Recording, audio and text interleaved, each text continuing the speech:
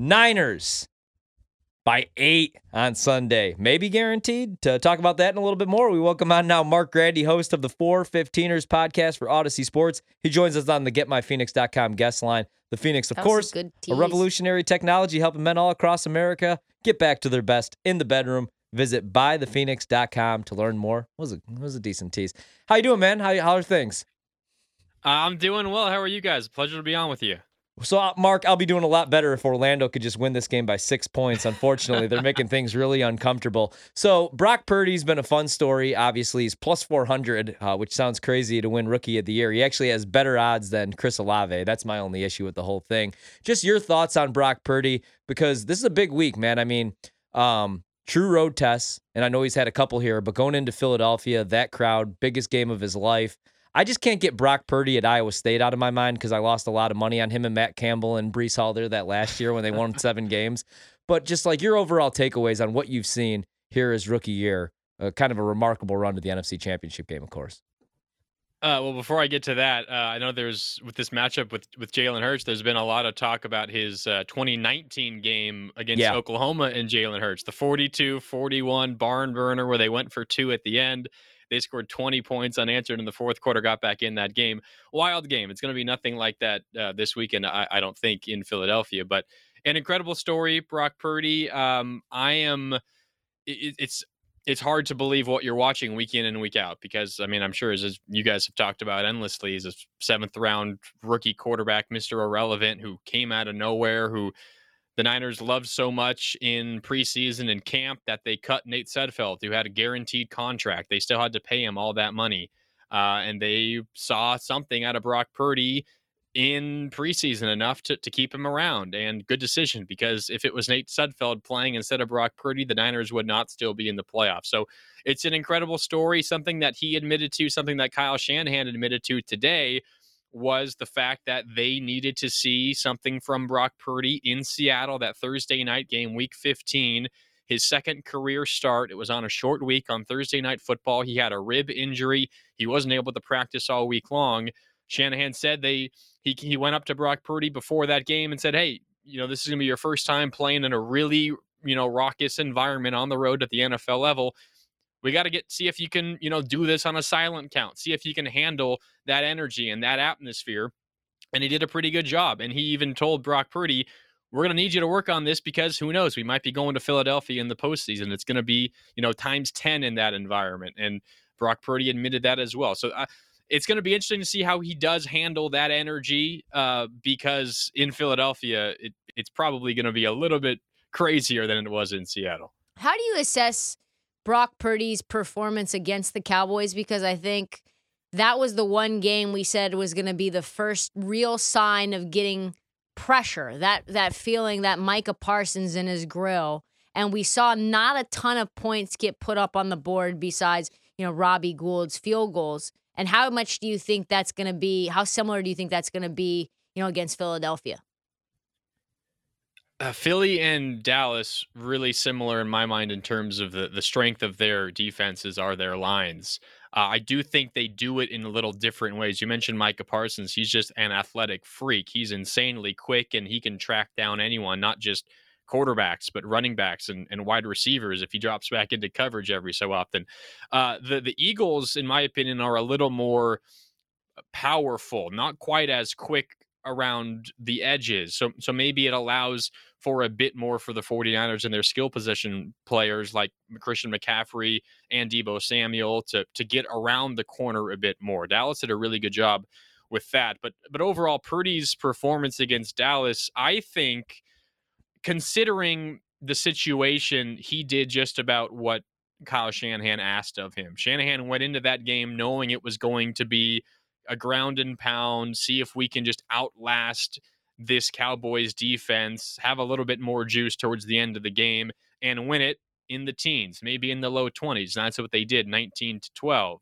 I think he's going to go into this game with a similar mindset, thinking if we're going to win this game on the road with a rookie quarterback playing in a really hostile environment, we're going to need to lean on the defense and the run game. I think that's the goal here once again. So last week, I think Brock Purdy did a good job doing what he was asked. Nothing more than that. He took care of the ball.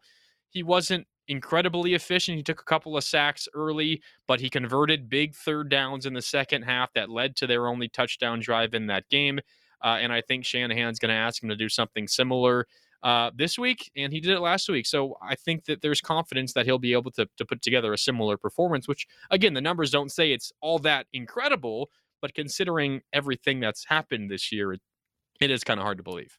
Mark, we've been talking about the defense here the last couple of years for the Niners. I love Fred Warner. Nick Bosa is probably going to win Defensive Player of the Year. Definitely going to win Defensive Player of the Year. Who scares you the most on Philadelphia on the offensive side of the ball? Because I know the one area you can attack the Niners is their secondary, sometimes in the slot, sometimes on the outside. Michael Gallup just really couldn't move for Dallas last week.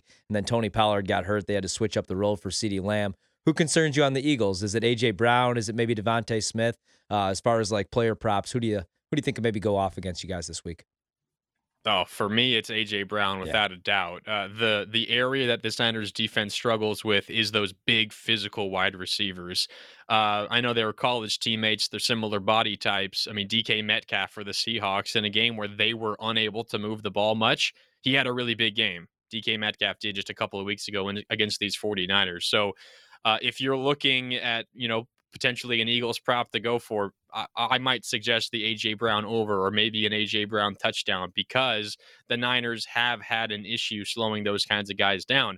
Mooney Ward, Charvarius Ward has been really good when you consider the entire season, but when he has been matched up with those just elite athletic wide receivers like a DK Metcalf, like an A.J. Brown, he has struggled. And he got beat for a 45, almost a 50-yard touchdown, if memory serves, against DK Metcalf in the wild card round. So we could be in for something similar on Sunday in Philadelphia. I would say A.J. Brown should be public enemy number one for the 49ers.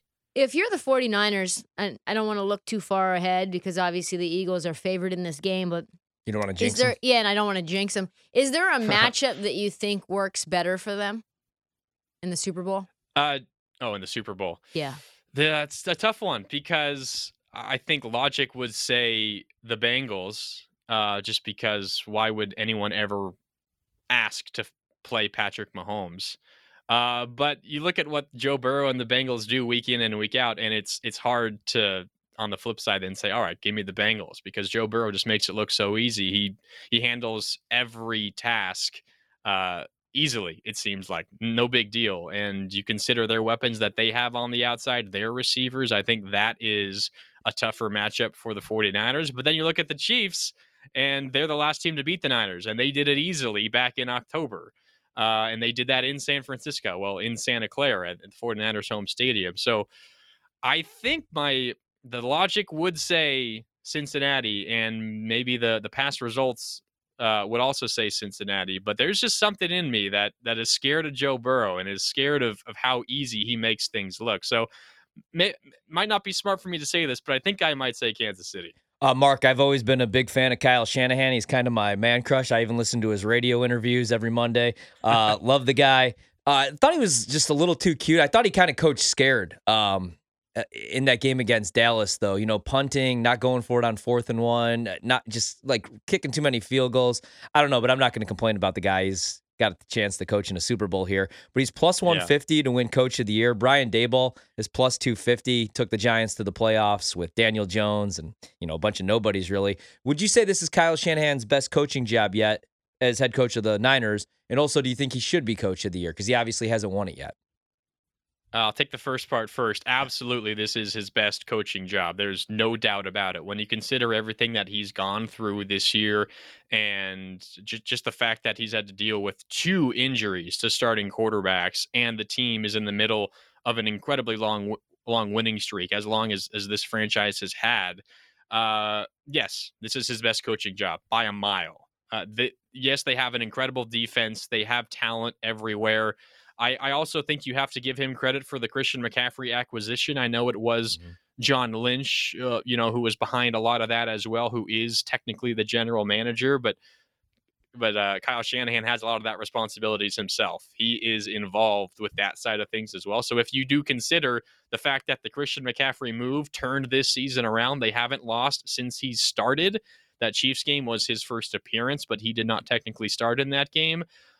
He deserves some credit for that as well, and then just the ability to coach up Brock Purdy over these last couple of months has been huge. So I am 100% thinking that this is Kyle Shanahan's best season as a head coach, and I think as a result, I think he deserves head coach of the year. If I had a vote, I would give it to him.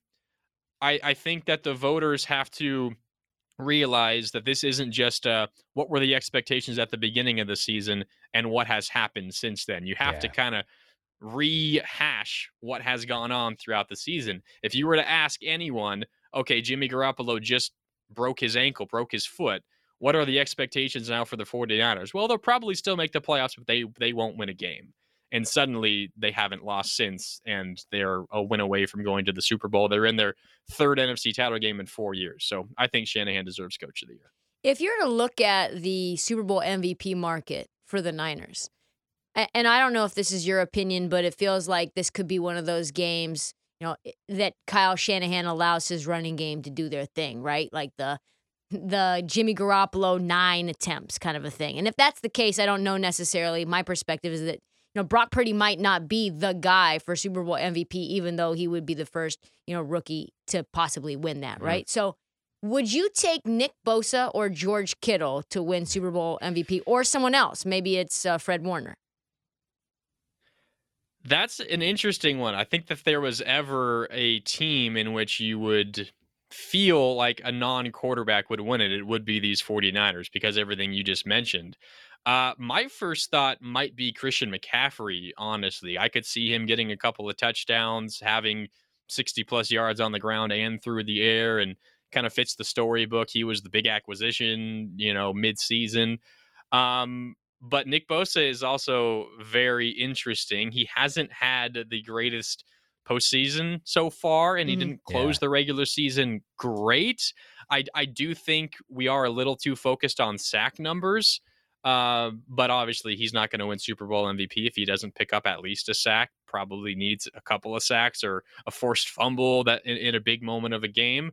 He's still playing well and doing well against the run. But I'm with you. If you have, some confidence in the 49ers could win this game, I would throw down a little bit of cash on Christian McCaffrey, on maybe George Kittle. He could easily have a couple of touchdowns. He's set a career high in touchdown receptions this year, and most of them have come with Brock Purdy.